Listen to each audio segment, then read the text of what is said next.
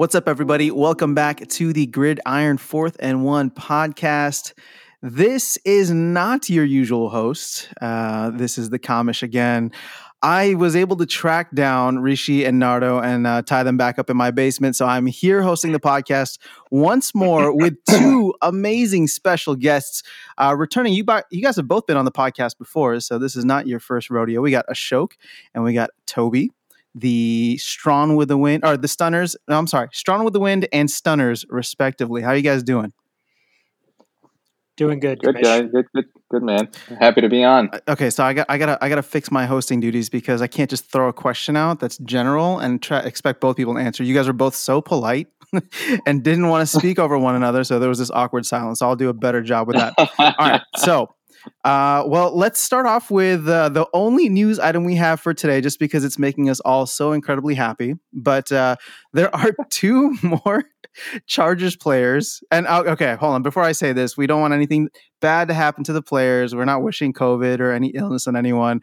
This is more so just because we really dislike one of the team owners, aka Rishi, who is one of the hosts, who loves the Chargers, and now they have 3 players on the COVID list.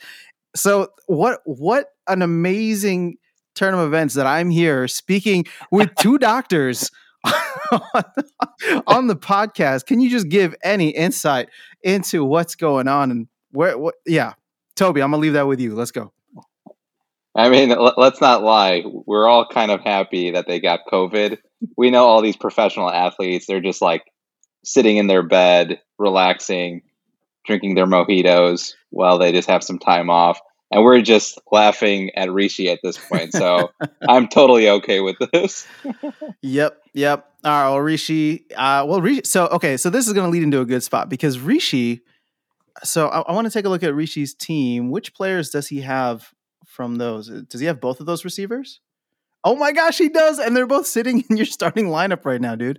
All right, Rishi, don't check your lineup, right? I'm going to need you to lose to Toby this week. So this is going to lead us right into the playoff scenario that we're talking about. And Ashok, I gave my thoughts on the Kamish power rankings, but I want to dive into what your perspective is. And Rishi, as it currently stands, is sitting in the 6th and final spot. He is right behind you, Ashok. You are in the 5th spot. And as I said in the power rankings, I feel like Amar is somewhat of a lock. There would have to be quite a scenario that happens, a very specific scenario that would happen for him to completely fall out of the playoffs at this point. So, Ashok, you are in the opposite position of me because you beat me last week. You are sitting at the 5th spot, right? So in that, like the most comfortable, I would say, after Amar. Whereas I feel like myself, and I guess Austin as well, are as far outside as possible. So what is this looking like for you? How are you feeling about the playoff scenario from your perspective? Yeah, so normally I would feel a little bit more confident, but I'm only in slightly better of a predicament than Rishi because I am out of my ideal roster. I'm starting maybe 3 of them. I have Kyler Murray. I have Kyle Pitts, who hasn't really done much, and then Josh Jacobs. I'm starting all my bench receivers. I had to pick up a few because all my receivers are either injured or have COVID. And then Jonathan Taylor, my goodness, what a week to have a bye week. The last week of the season. Yeah, I was saying a couple of weeks ago that Armor Hot Dogs has had the easiest path, and even still, they're on a 3-game slide right now. But they're having you on the week where you don't have Jonathan Taylor, so that's going to be a rough one, regardless. I think Mitchell might play for you though, Ashok. You might want to. Yeah, I don't know. He's still in concussion protocol, so I picked up his backup just in case. Okay. Because I wasn't sure. I don't want to be. I was going to tell you can have Trey Sermon if you want, but no, thank you. Kyle Shannon hates him for whatever. I don't know what he did to him. Why does he hate him so much? He's in the doghouse, man. Yeah, and they traded up to get him, which makes even less sense. Yeah, just complete nonsense. Gosh. Yeah. Well, here's the situation as I see it for you, Ashok. I mean, you can lose this week, and as long as here's the thing: none of us are playing each other, which is where it gets fascinating, right? So you can lose this week, and as long as Rishi loses, Rishi and Gibson lose, I would say I think you're going to be okay. But yeah, I man. agree. And so I actually wanted to bring this up. This will be definitely an off-season topic, but I wanted to at least kind of bring this notion up to you. I do think it sucks for Gibson that he has an immense amount of points and he's just been supremely unlucky throughout the season. And like maybe we can like tweak this idea like in the offseason or like workshop it, but maybe the last 6th spot goes to just whoever has the most points, regardless of records. Ooh, are you talking about a wild card spot? Basically, yeah. Instead of going straight off points, it's just something to think about because I look at Gibson's team and that is a formidable roster, like left and right. But he's is that possible to have like a wild card weekend in our league? I don't know. Well, it would just be something. So yeah, it would just have to be something where we manually adjust it. I don't know. Maybe Sleeper has more functionality. I don't know if Yahoo does. That would be something cool to add in, or at least to consider. So I'm gonna share something with you guys here. Are you in the spreadsheet? Right. What do you mean? Like open up the spreadsheet? Yeah. Do you have the spreadsheet open or like sure, the salary cap one? Salary cap one. All right. So I have a hidden page right now, which I'm just kind of doodling with. It's sheet 11, going to be all the way on the right side. So kind of to alleviate what you just brought up, Ashok, one of the things that I wanted to implement for next year, and I kind of briefly talked about it just in theory on one of the previous podcasts, but it was to add in like off-season or like financial incentives for accomplishing like certain things right throughout the season. Yeah. So I was just trying to break down the amount that we have, like the total 1,200. And if you can see it there, again, this is kind of just spitballing how I would divide it out, but to make it worthwhile for the team that does score a ton of points to at least get some kind of financial incentive, because the problem with the wild card idea, which I love, by the way, is that when I first brought up the idea of like, okay, if we're going to have divisions, what if we were to do like division winners and then have like a wild card kind of situation? But then everyone's just like, fantasy is so random as it is that, we would rather just have a straight record. Divisions can mean something, but we have to find a different way for that to mean something. And that's where we got the whole like restricted free agency kind of benefits and bonuses. And now kind of to expand on that is where I wanted to bring in some of the financial incentives, right? So there would even be financial incentives. I think I listed here, right? So for best record, for scoring champ, meaning that you had the most points, right? And those would be, I listed them as $50 each. So that's half of your buy-in prize, right? So even if you don't make the playoffs or whatever the case is, but you scored the most points, you at least get $50 back. And then I also put one in as a pity, right? For if you had the toughest schedule. So no matter what your record was, you have the toughest schedule, you get $20. So again, I was just trying to break stuff down and just think of like fun, like little off-season or not, financial incentives or bonuses, right? So for if you make the playoffs, it'd be like $15 a team. So, there's just like these little added things to make it a little bit sweeter. And then I really wanted to implement that whole promotion relegation system so that divisions would matter a lot more in terms of like where you are and trying to get up higher. So therefore, like winning your division would have like a higher bonus, right? So not only would you get the RFA bonus, but there'd be like a financial bonus in there as well. And again, all of this is like, again, me spitballing, but it's kind of like the roundabout response to what you brought up. Again, you and I can't make a decision right now. We'd have to bring this up in the offseason. And I think it would be good, or at least something to consider and experiment with. And I'm not talking about the financial thing. I think that we can find a way to maybe implement both. But I don't know, Toby, what are your thoughts on if we were to go to a situation? Because I think we are set now with 3 divisions for a while. I don't think that they're going to be changing the schedule around anytime soon. And I'm liking the way that the 3 division sets up, like, a single game with every other team and then 2 games with your divisional rivals. But what would you think if we were to change the playoff format and have maybe division winners and then wild cards, or maybe just the top 2 in each division, which actually maybe I don't like the way that sounds. Yeah. I kind of like it. It seems like a cool idea. I mean, I like Ashok's idea of having almost a, incentive for the person who scores the most. So maybe like I'm almost even thinking this is just off the cuff right now, where the top 2 teams who score the most, play that first week, instead of having the 2 buys, Mm-hmm. like have them play instead, and then have them decide, like from there, whoever wins that matchup gets to proceed into the playoffs. Then after that, something like that would seem like an option. But I don't know. It seems because I'm thinking too. It's like you're right, Zane, where it's just so random fantasy, and that's what you kind of like about fantasy too, is that you can score 50 points and your opponent can score 45 and still win that week, and be like, "Ha, suck it." Oh, we've seen that before. Yeah, it happened to me this past week against Nooney, or 2 weeks ago, or something like that. But I like the incentive idea. I mean, the other thing that's cool about it, maybe you can even do something like where you have 2 separate pots, like one buy-in pot and like one pot where it's just like for incentives only. So you can have like a split, like champion in second place, and then you can use another pot for little incentives like you were talking about, if people would be down for something like that. So the way that it's split out right now, and if you saw that, like, so there's we get like $1,200, right? There's 12 of us, $100 each. So the champion automatically gets half of that, and then 100 goes to second place, meaning that they get their whatever back in, and then the rest of that is split out. Now, my thought process is, if there is a chance for people to be earning back some of the money on like weekly bonuses or making the playoffs or division winner or whatever the case is, we've hinted at it before, but there's never been a strong push for it, and I'm kind of okay either way.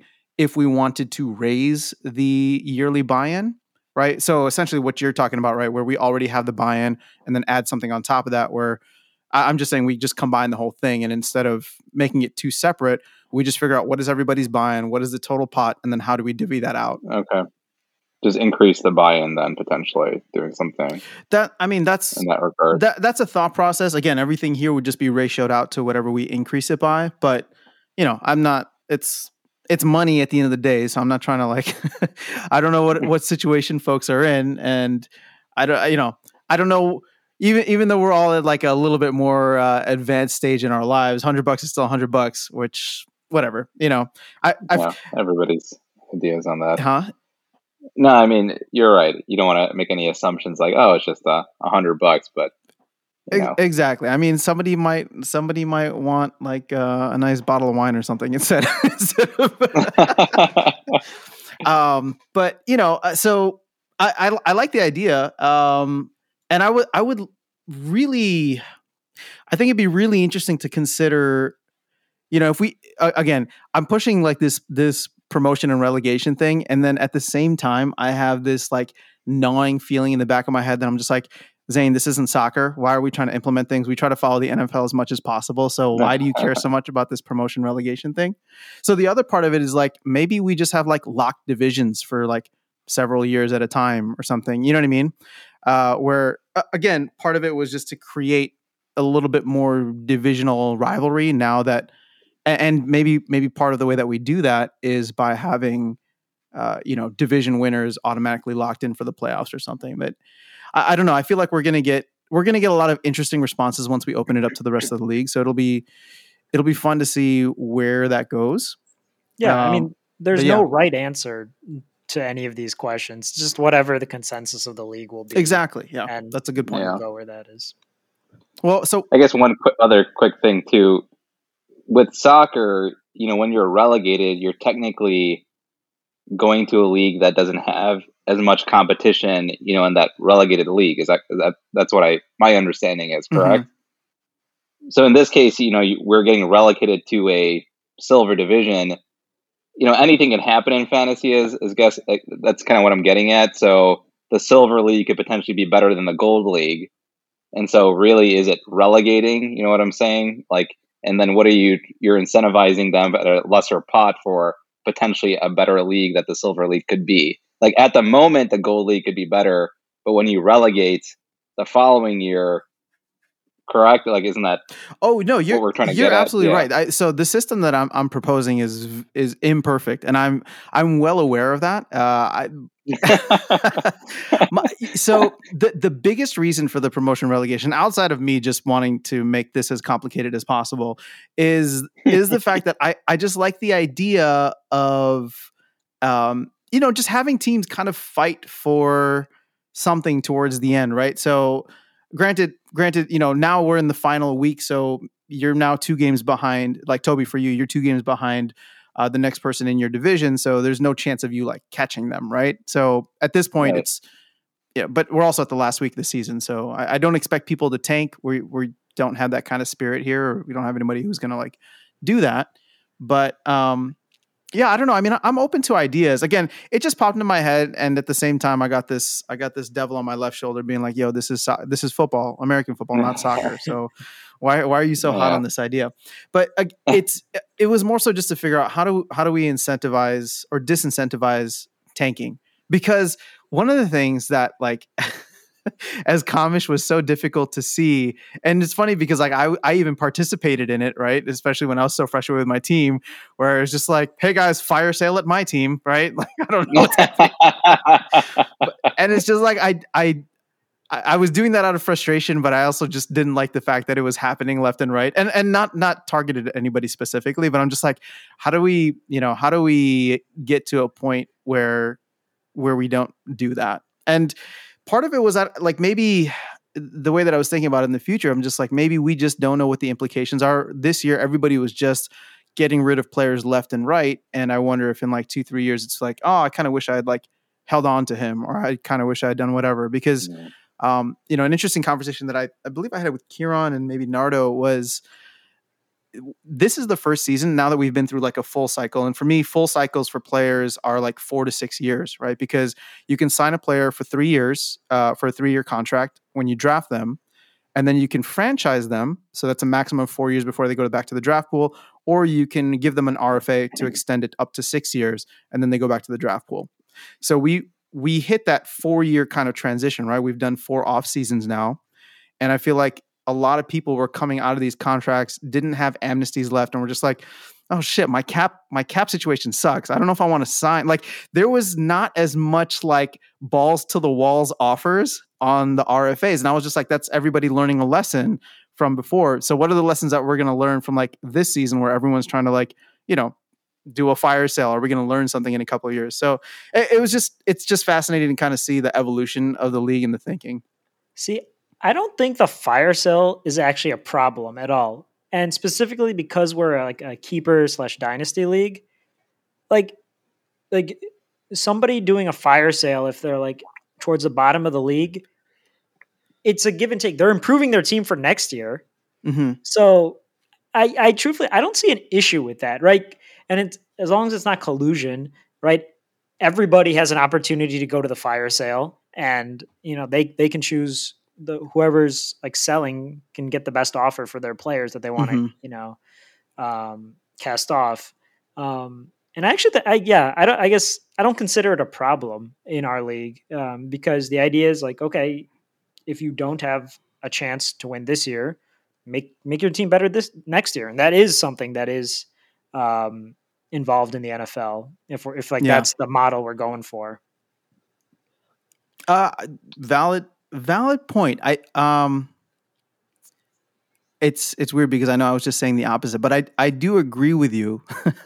I do agree with where you're coming from, that there shouldn't be anything wrong with it. I think what I'm trying to wrap my head around and get the thoughts organized into words is the idea that as a league, I don't know that we're mature enough yet to understand the pricing impacts and implications around it, right?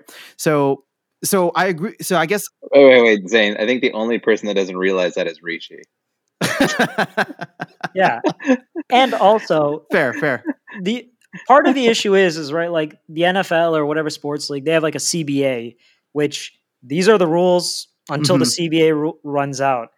Part of the issue with our league, which I think it's kind of fun, and it would just adds, like you said, we're always adding new wrinkles. We had the amnesty. Now we get rid of the amnesty. We can do descending contracts now. The RFA process came in. Like there's different tweaks every year, and so I just think there's always going to be a little bit of a like. Some people will like pursue different strategies, right? Like Rishi took. One of his good strategies was that he bet hard on like rookie / like young receivers 3 years ago.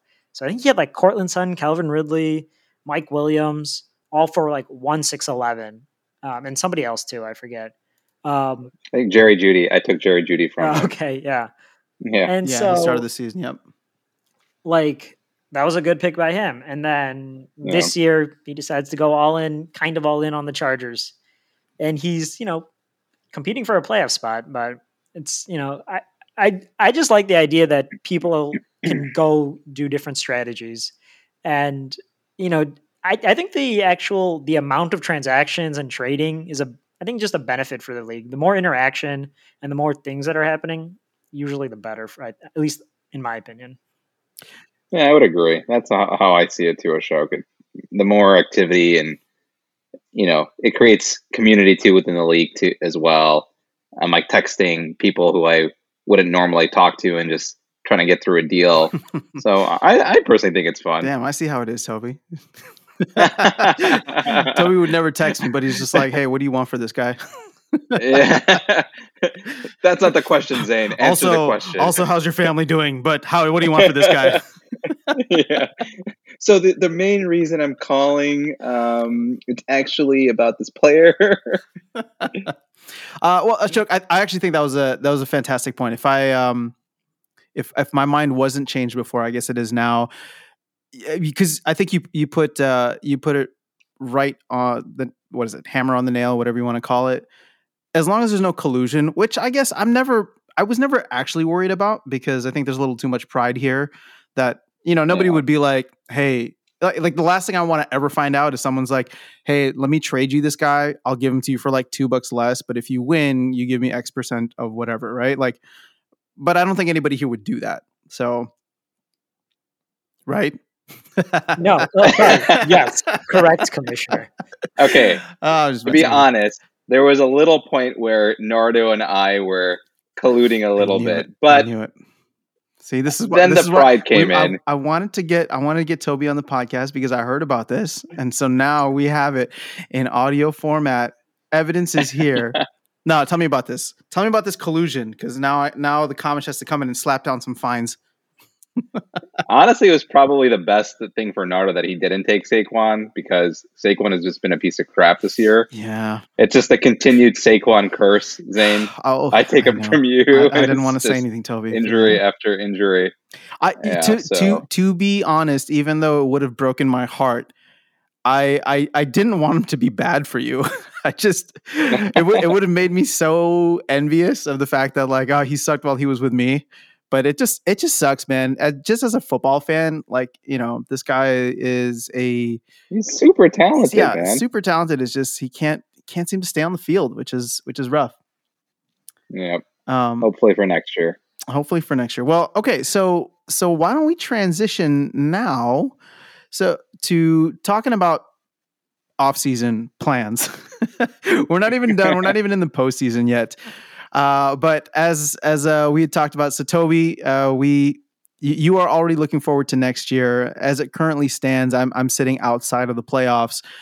So while I'm not thinking about it yet, it's definitely something that I know that I'll have to be thinking about sooner rather than later. It'll either be next week or in like 3 weeks from now or whenever that happens. And then, Ashok is in the 5th spot, but nothing's guaranteed. So we'll start with you, Toby.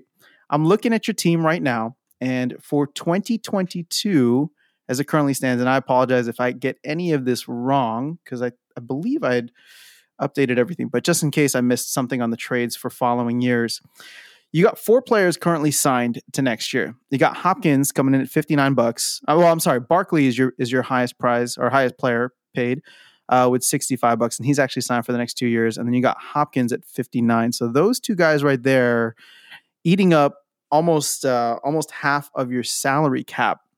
To go along with that, you got Jerry Jeudy on a 1-year deal, as well as Trey Sermon. So how are you feeling about these guys? How are you feeling about the decisions that you made? We don't have any amnesties available coming up next year, and I don't know what the owners' meeting will bring in terms of, what is that called? Paying off players, or 60% salary, whatever it is, to cut a player. So I don't know, and I don't even know if that would take effect next year. But just assuming that you don't have any way of getting rid of these players outside of trades, how are you feeling about that roster, and where are you going to focus? I mean, to be honest, right now, pretty shitty. But I'm just hoping that my star players will actually play like stars. So I came into this year thinking Saquon was going to take some time, and he would be a back of the end, end of the year type of player that could hopefully push me into the playoffs. So if I was at the cusp, he would be a more star player at this point and take me forward. But it just didn't happen, and that's fantasy football. You just never know what's going to happen. For instance, for your team, Derrick Henry, you would have thought he would have, rode you to the playoffs, but shit happens. So I haven't been following Hopkins. How is Hopkins doing this year, or how did he do this year? So he was doing okay, and then he got hurt. He hurt his hamstring. So he's one of those aging wide receivers who's still super talented, that I think if I can get him back to where he's at least when he's healthy, I think he's a top 10 wide receiver. Mm-hmm. Same thing, Saquon is a top 3 running back, I think, when he's healthy. Personally, that's just my personal opinion. I don't know what you guys think of how it ranks, but there's not many who's uber talented like Saquon, who can catch the ball, who, when he's healthy, the ball goes through him. That's the offense. So, that's my hope. And I did trade Robert Woods, so I was happy about that. I was able to offload a lot of that contract to Rishi. I picked up Jerry Jeudy, who was a lot cheaper. So I think I'm okay with things. Yeah. I'm going to try to see if I can do some finagling, colluding over the off season. Hopefully I don't get fined by Zain, but I'm looking at our teams right now, and I feel like it's interesting because I feel like Hopkins and Barkley have been 2 players that you and I have shared pretty much the entirety of this league.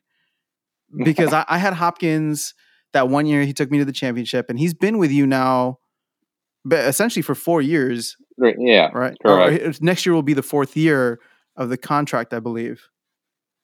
Because you signed him. I mean, he's just you signed him in. Mm-hmm. So you signed him in 2019 you drafted him in the 2019 draft, and I had just franchised him the year before, so he'd gone to the draft. And then after that 1 year where you paid a stupid amount, $74 for him, that was insane. I hope he was worth it that year. I think so. I don't know. Some of fantasy football. Oh yeah, no, I get it. I think Ashok has mentioned this too. It's like when you have this impression of a mind of who you enjoy seeing to play and who you want to do, and you're just rooting for a player. Absolutely. I was a huge Hopkins fan. He's just a freak of nature. Just his ball skills are just so amazing, and so I just love cheering for the guy. I was like, I don't care what I have to spend. I just want him on my team. Well, what's interesting is that Hopkins has, as a player in our league, Hopkins has not won a championship yet. He's been there 3 times, once with me and twice with you, and he hasn't won man.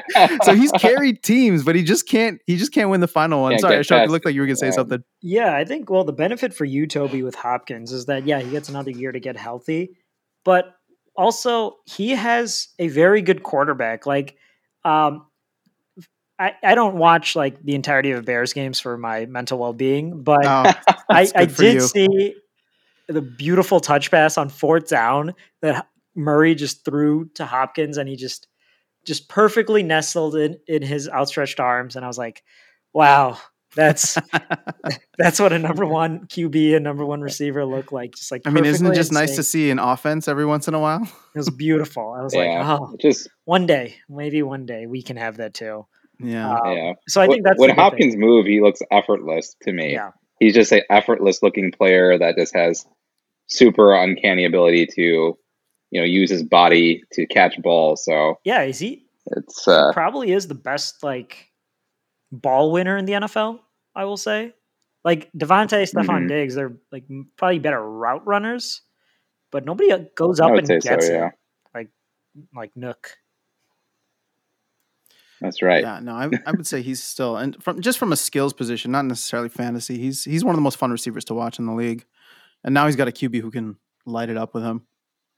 Yeah. The only disadvantage in that offense, like they don't really, with the Packers, it's Rodgers to Devontae.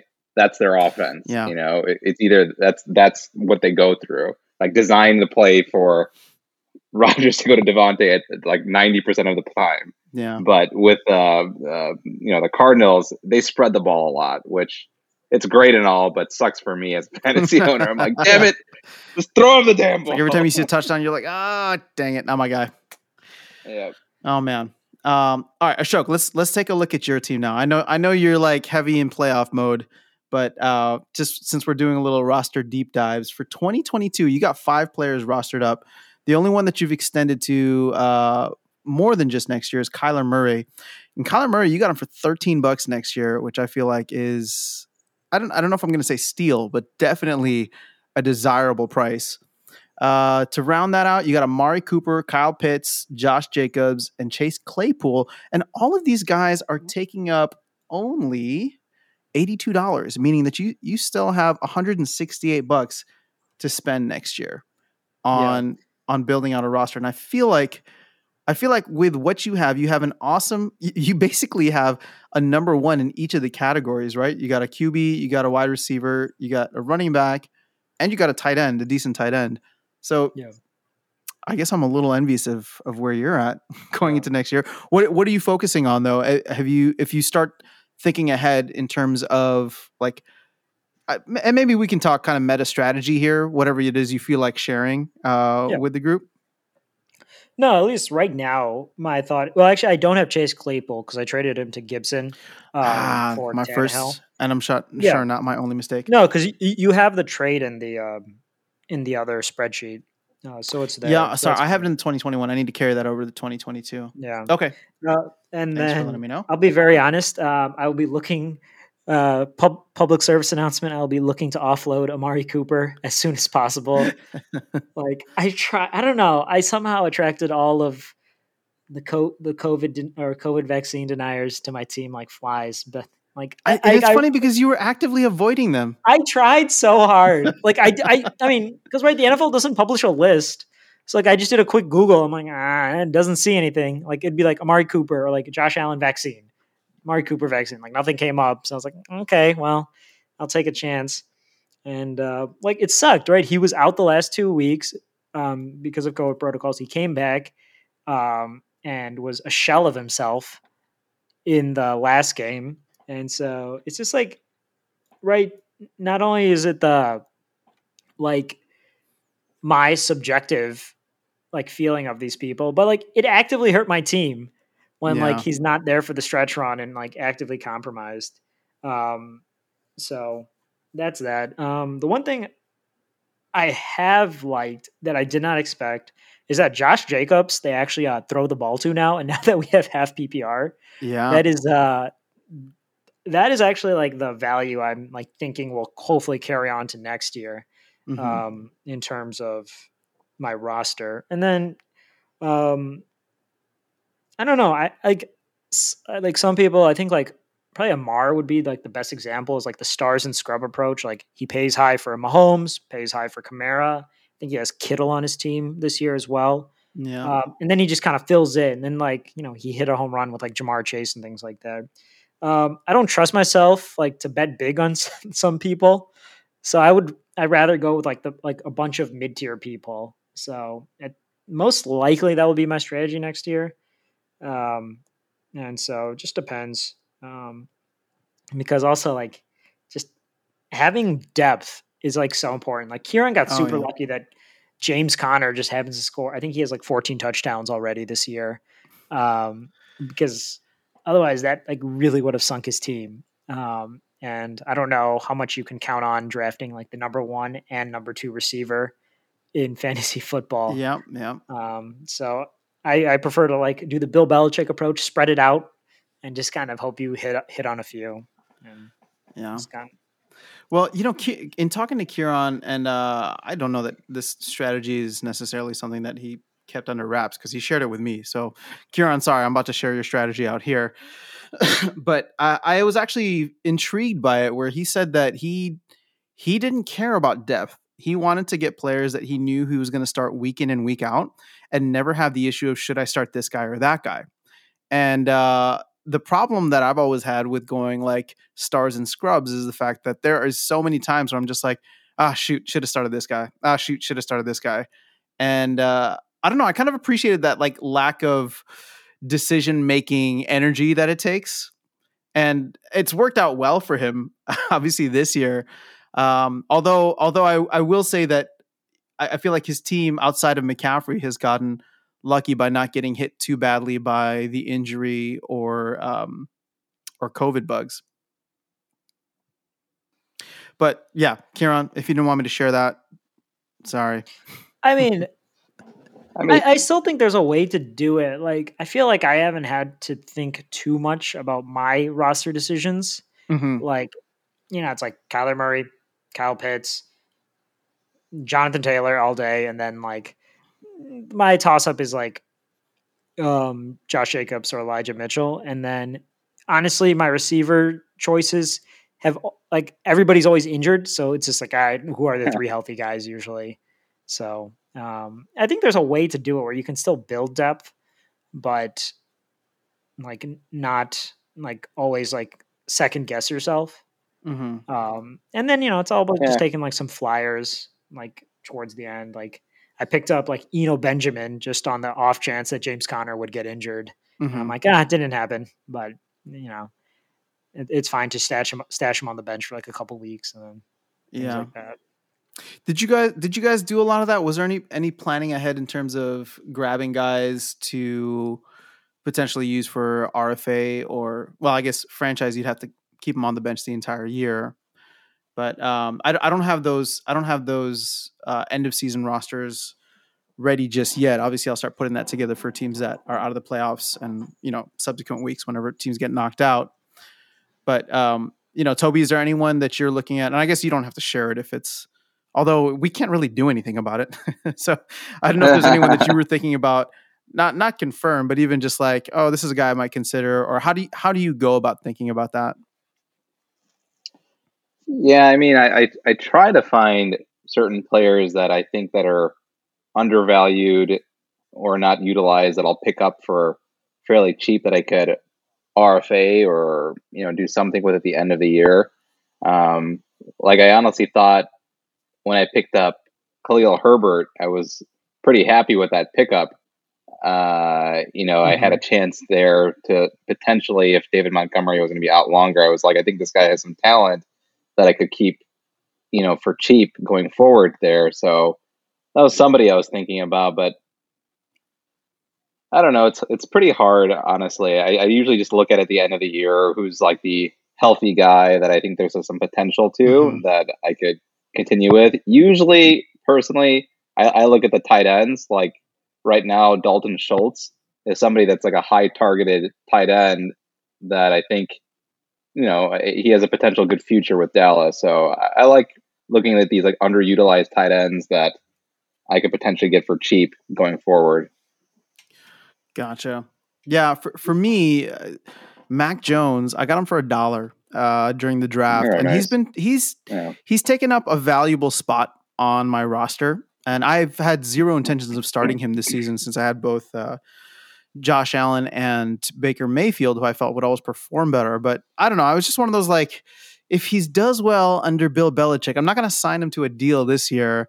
But, if he did really well and there was like, a lot of potential, and I think they're on a 7-game win streak right now. Not that he's like throwing lights out or anything, but 3 passes, huh? 3 passes last game. Who was it? Kieran that was just like, is this box score right? Has he only thrown one time by the first half? Yeah, I mean, well, if you saw that game, then yeah, you knew exactly what was happening and why I was crying in my bathroom.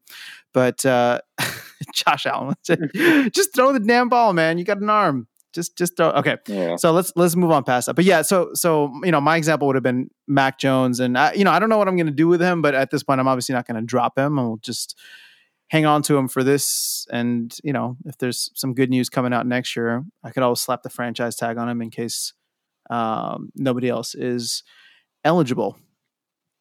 But yeah, so okay. Go ahead. Real quick, as a quick side, I'm just curious what your guys' thoughts are. What's your thoughts like the value of a quarterback? I always go back and forth with this, because I feel like there's like a certain set number of quarterbacks that set themselves apart from the rest, but then after like the first couple, then it just becomes like it's a crapshoot. Every week, it's like they'll score between 20 to 30 points. It could be, even Kirk Cousins, who I think is just useless. I don't know why I hate Kirk Cousins, but he'll put up like 25 points. So, and you don't have to spend a lot for him. You can literally just pick him up, off of free agency some years to fill in your roster spot. So, how do you guys value the quarterback spot? Ashok, you want to take this first? Yeah, I mean, for me, I need my quarterback to have some sort of running ability because, I mean, the two prime examples are Jalen Hurts and Taysom Hill, and then to a lesser degree, Cam Newton, because they are not good quarterbacks, but they're fantasy gold, completely, right? Whereas like Kirk Cousins is actually like a better passer, like much better passer than all of them, but like in terms of the fantasy value and real life NFL value, it just does not correlate. That's why like I'll take a chance on like Daniel Jones because for all his faults, for all the terrible like running of that organization in New York, he's an athletic dude who can like potentially get you like 80 yards and a touchdown on just the running alone. And so that's why I had him on like my team for like I had him sign him to a 2-year deal because I took a chance. Did not work out, obviously. So it's just like there's so few quarterbacks who can just get you fantasy points with like just passing. So it's like Stafford and Tom Brady. That's about it. I don't know who else comes to mind. Everybody else adds value on the ground. And as long as our scoring system stays the way it is, it's not going to change, really.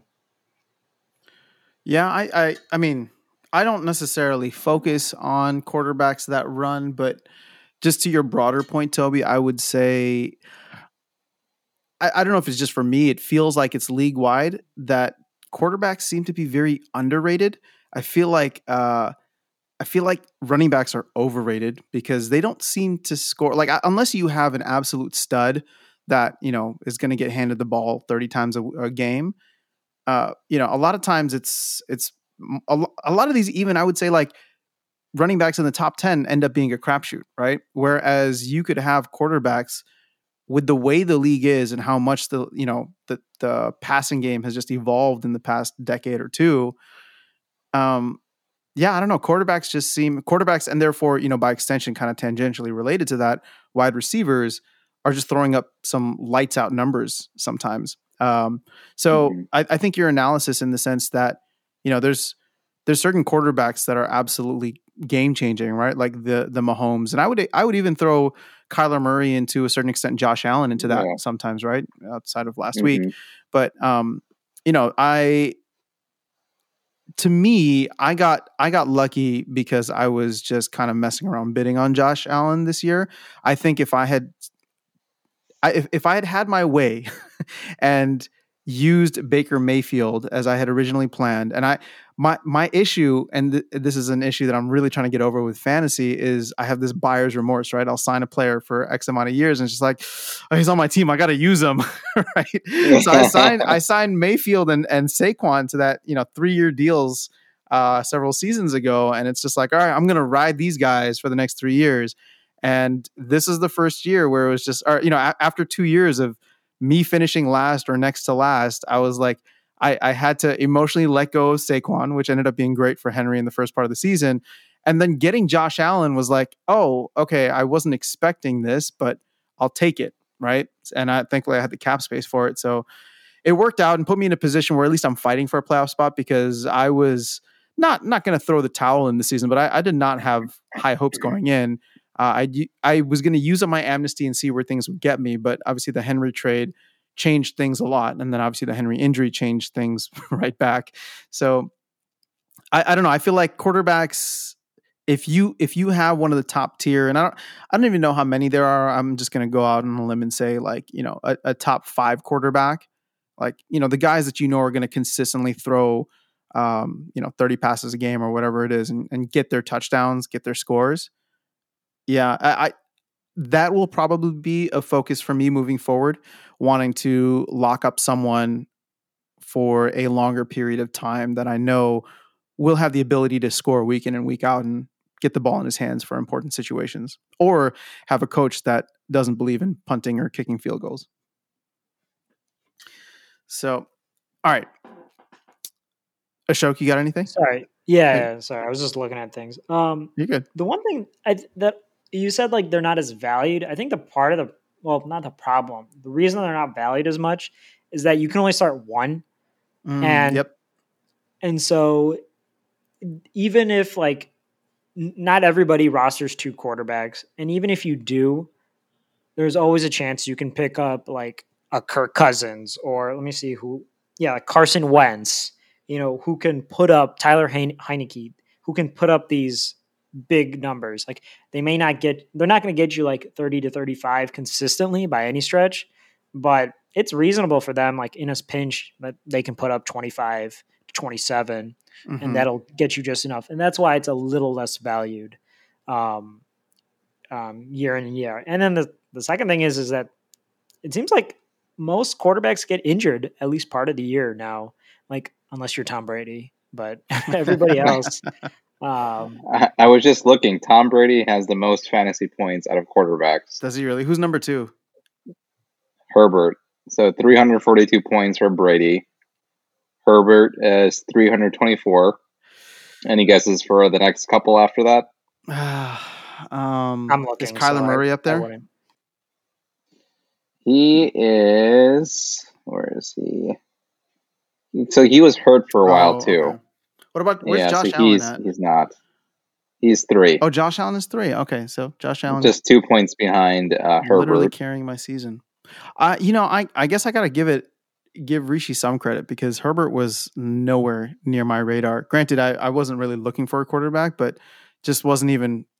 I wasn't even giving the Chargers a second thought. So it's just funny to see how well they've actually done. I had Herbert, and I liked him a lot too, but he was giving me so much money for free money next year, so I just took it. Yeah.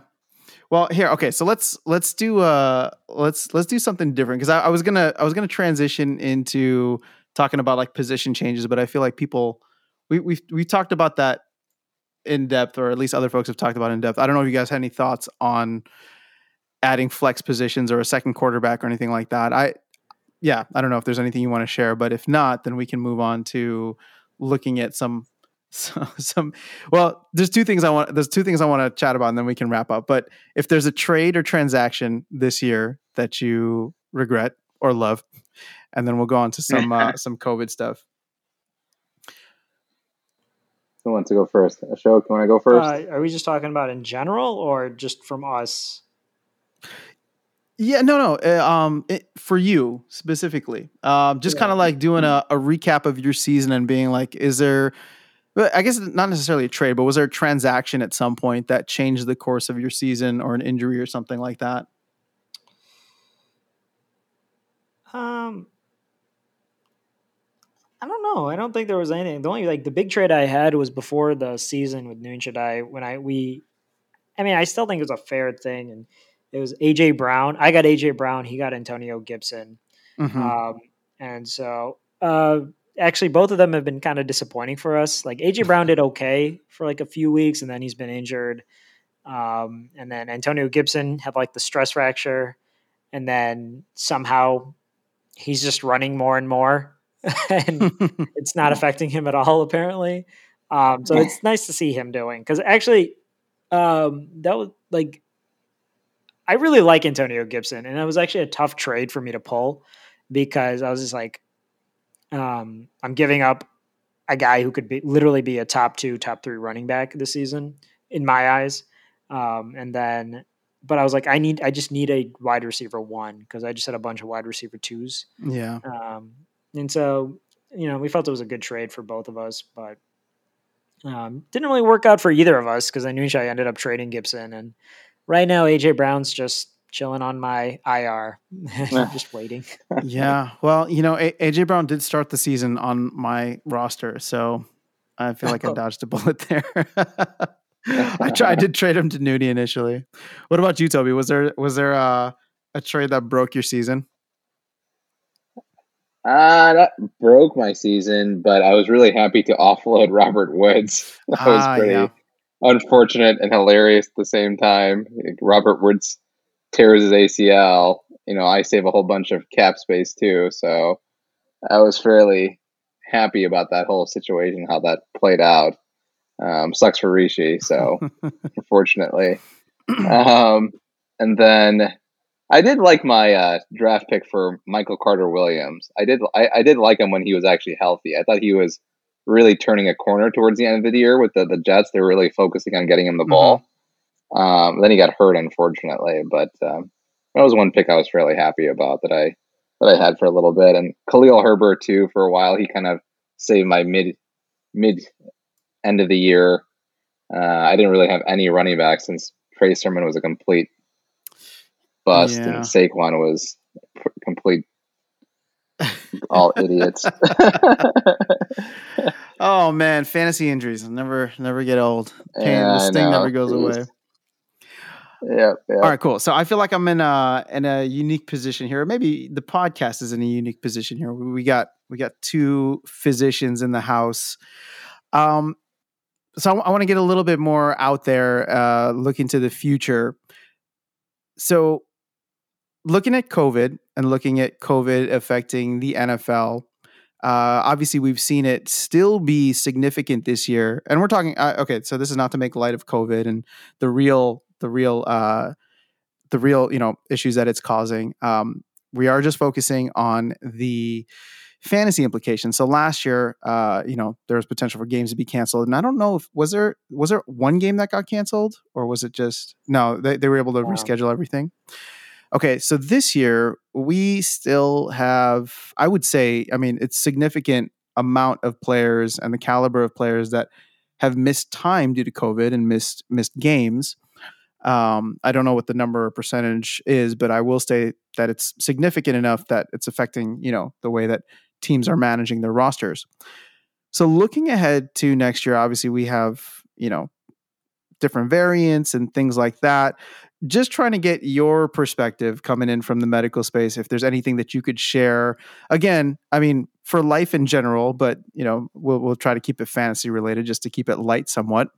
And where you think we'll be in, say, 9 months when the next season starts, if you believe that the NFL would still be in a situation where COVID would be something that would keep a player out, or if the vaccines and boosters are going to be or if herd immunity will be to a certain extent where, this isn't going to affect the NFL and fantasy football next year. But, you guys are kind of on the front line. So first of all, appreciate everything you do. But I don't know, Toby, you want to take it first? Thank you.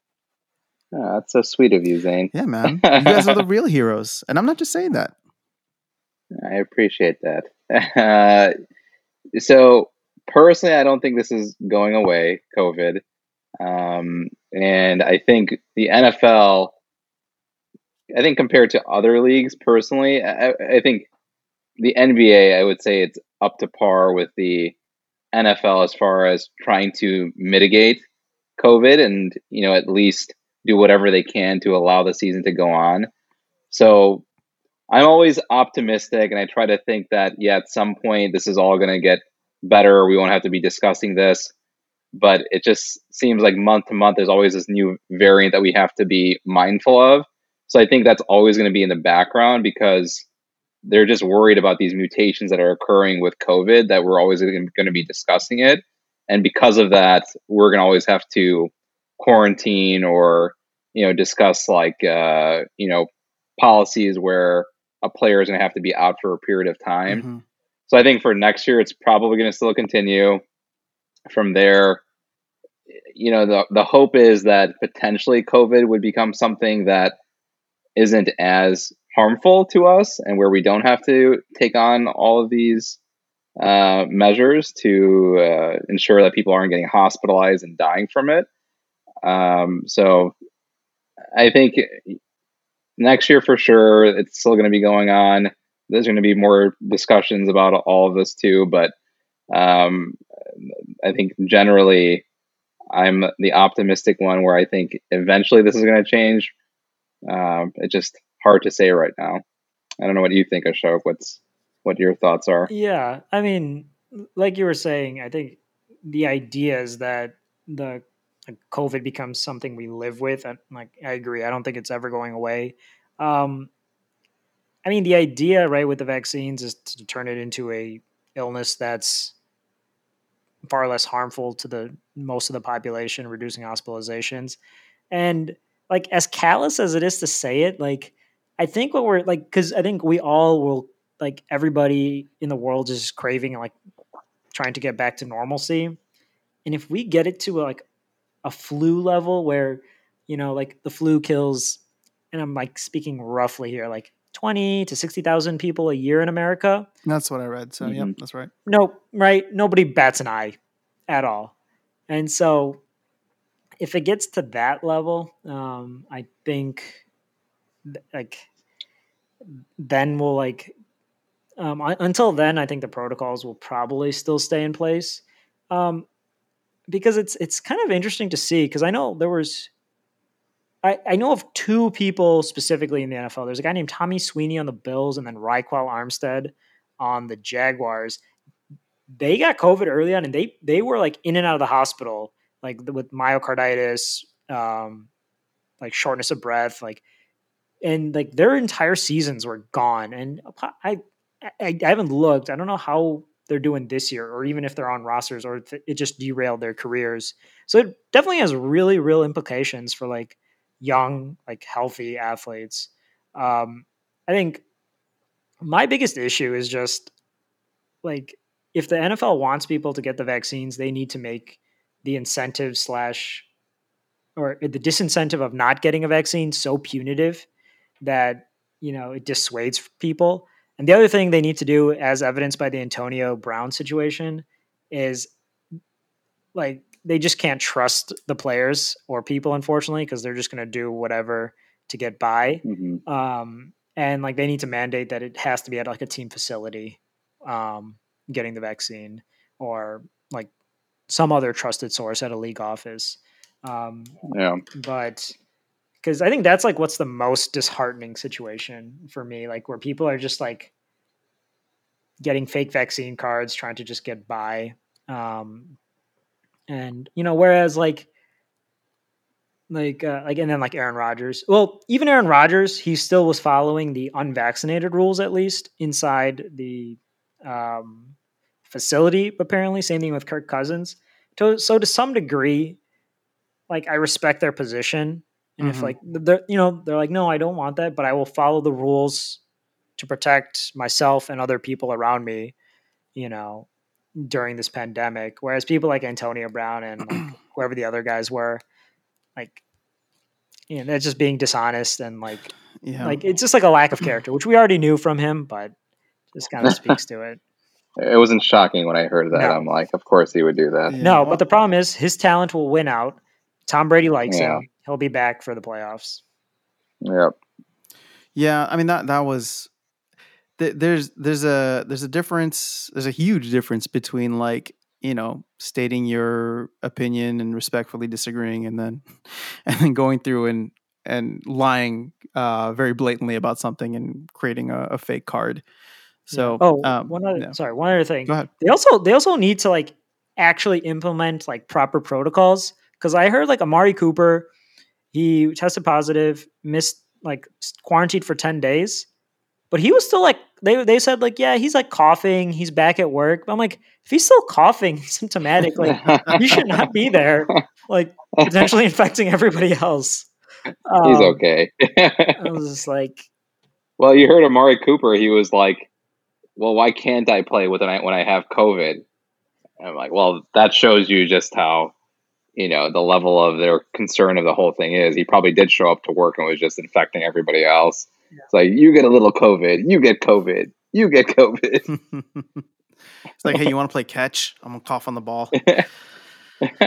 Yeah. I mean, we're not gonna get political on the podcast. I was just trying to get. Well, Yeah, go ahead. I honestly though, I think it is to the point where it is politicized, Mm-hmm. and so that's my other issue. That although if like death rates and hospitalizations decline, I just have this feeling that because of the political climate, they're still going to make it an issue and say these are the stances that we have because of this issue, and so it's always going to be something in the background that they're talking, or they'll have protocols, for this Mm-hmm. in place.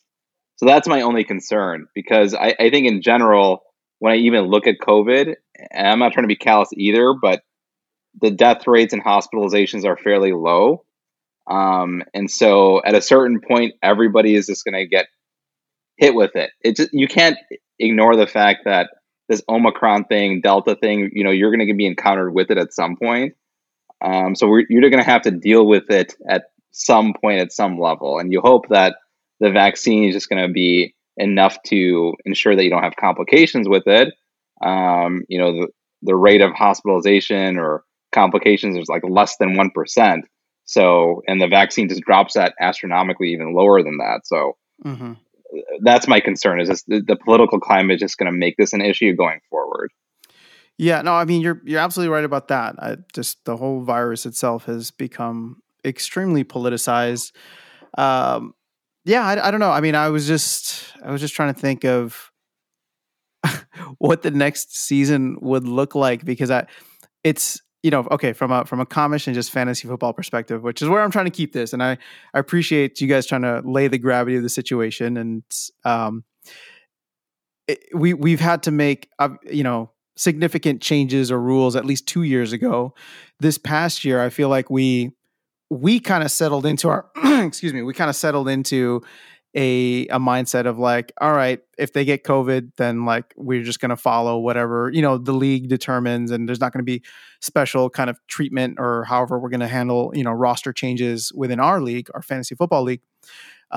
So yeah, part of me is just like, well, maybe we've already hit like the new normal of whatever it's going to be, and even if this, even if COVID becomes something or remains something for the next season or even following seasons, it wouldn't necessarily change the way we handle it as a league. But would make all of us a little bit more like Ashok in the upcoming drafts and off season, where it's just like, ooh, part of my research isn't, how many touchdowns did this guy score last year, but it's just like, did he get a vaccine? Is there a stamp of approval? Where was it? All right. So now you're going to go through on Yahoo and the filters are going to have vaccinated and not vaccinated, which I hope we never get to, but what I'm saying, like, it's just, just curious how long this would stay with us in the fantasy football realm. But I appreciate the insights, opinions that you guys both shared. I don't know if there's anything else you wanted to add on. Just as a little bit of a tangent in terms of health in the NFL. I don't know about you, Toby. Like, what do you think of these independent neurologists that are supposed to see concussions or like see if there's like a blow to the head? Because they seem to be very selective, and like that's being kind to them on who they are, taking out. Usually, it's like, oh damn, this linebacker seemed to got up slow. Let's let's get him over. But then like, I mean, and I'm pretty sure like these neurologists weren't there. Like, what sticks out in my mind is Julian Edelman, and I think it was the Super Bowl or one of a championship game. He got drilled going over the middle. He had no idea where he was getting up. And they're just like, all right, let's get Julian back to the huddle. He's like staggering. And just help him up. Yeah. And like last week, and because I have him, Elijah Mitchell got hit on the head. I just like sat out a few plays, came back in, and then like now he's like, oh, now they retroactively say like, oh yeah, now he started experiencing concussions. But like he went out for a short period of time, presumably, I think, because he hit his head and suffered symptoms at that time, but like, I mean, even Devonte Adams. Do you remember that play? the He just Jenny got Trevathan hit. blown up. Yeah, he got blown up. And then they were like, "Oh yeah, he just had a chest injury or something," but he looked like he was out, Yeah, like out completely. They're like, no, no, no. And I think I remember hearing Brian Urlacher once was like, whenever we get our bell rung or whatever it is, and we have to sit out a play, they always try to lie. They say, "Oh yeah, it's just my shoulder or back or whatever it is," because if they know once they say concussion or head injury, they're out for the game or out for multiple games afterwards. So yeah, the whole independent neurologist is just a complete, just ridiculous. a farce. Yeah, absolutely. They pick and choose. Well, let's just dig into this, because I'm as I'm not a physician or in the medical industry. I'm actually curious. Like, what do you have to go on in that little tent, right? If you're just going on whatever the player says, and granted, for the moment he may be, not aware of where he is, but I would say that 99 out of 100 times these players are going to be like, "Put me back in, coach." Right? If anything, more so for the pride rather than just not wanting to be out. So what's actually happening in these tents? And is there a way to objectively test it where you don't have to rely on so much subjective feedback from the player? Yeah. So to my knowledge, what happened? There's it's the University of Pittsburgh neurologist developed a protocol that they use, and every player is actually tested beforehand, like a baseline. Yep. And so they have to give like standard answers to a set of questions, and then those questions are asked again if they are evaluated for concussion, and then if you drop below that baseline, then you sit out. Along with that is a neurologic exam. And like you mentioned, like Zain, like, oh, if the player's like fuzzy on where they are, well, that's a red flag. And like, that should not happen. Like, I think it was 3-4 years ago, like one guy literally, like a quarterback literally had a seizure on the field. What? Because it was Tom Savage of the Texans. Like he got drilled. I think I vaguely remember that. Yeah, it was like really terrifying. But like that's like his brain hitting his skull so hard that just the electrons or the neurons just fired off electricity so much that his entire body seized. That's actually really scary. And like he was out there the next game, right? And like sure, like maybe the science does dictate that it's okay, but but going back, yeah, they do a baseline, or they do a test based on questions you've already answered in the preseason, and then a neurologic exam where they follow my finger, strength testing, reflexes, doing simple tasks to see if different parts of your brain are still functioning the same, and that's what they, I think, look for. And then other symptoms like headache, that cloudiness of judgment, what else, like nausea, things like that. Gotcha. So that's what they're looking for. And so the subjective stuff, like players have been known to purposely fail the initial one in the preseason, or just do poorly. So then their baseline is already crap, so it looks okay. But I was gonna say, how many players write the answers down on their hand before the game? So they just look down and be like, answer the first question is this, answer the second question is this. Yeah. But I've seen it where if they can't tell you what happened on the last play, that's an issue. Right. Yeah. So, but I think more often than not, they're just, and I do understand from the player's perspective that it's a financial thing, right? This is their livelihood. And if they feel like they're okay taking the risk going back in, sure. Then, I don't necessarily disagree with that. Football is a violent game and it's going to have its injuries, but it's just that when you have this independent neurologist who's supposed to just be looking at plays and seeing if somebody got their head or neck hit, or head or neck area hit hard, if you're gonna just don't do something for a token, actually pretend like you care, or Don't act pretend like you care and go the full way, or just like don't do like a half measure. That's what I don't like about it. For all we know, they're betting on the game. So you get out there and cover this spread for me. These are the answers. All right, take the tent down. Let's go. He's fine. Coach, put me in. Exactly. Oh man, that was actually a phenomenal left turn, Ashok. Thank you for that. You learn something new every day. All right, well, we've hit a good mark here. I feel like I've covered all the things that I wanted to cover. Is there anything that you guys wanted to share before we wrap up? Nope, I'm good. I'm good too. Made it nice and easy for me. All right, well, guys, I appreciate you taking the time to hop on the podcast. I don't know what this podcast is going to look like over the next couple weeks in the playoffs or in the off season. I really hope, and I'm gonna put it out here on wax right now for Rishi and Nardo, but I hope they keep it up in the off season, or I hope we can keep it up in the off season, because it's just been a super fun way to keep in touch with everybody.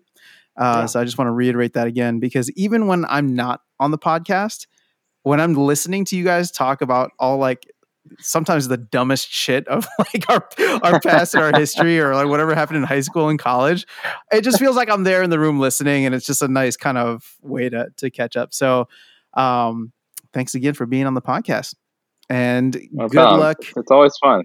No, it's always a great time to chat. Ashok, good luck this week. I don't know if there's any way that you and I both make the playoffs and nobody else does, but if there's a way, that'll be my top option. And, and if there isn't, then I hope you go down so bad and I take your spot. But top option is that you and I make it in. You and I make it in. We'll hope that everybody else loses. But awesome, guys. Have an awesome. If I don't chat with you before the holidays, have an awesome holiday season. I know we're just a couple weeks out from Christmas and New Year's here.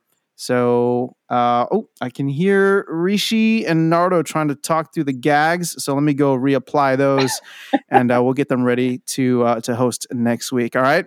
Have an awesome one. Catch you guys later. All right. Take care, guys. See you, man. Yep.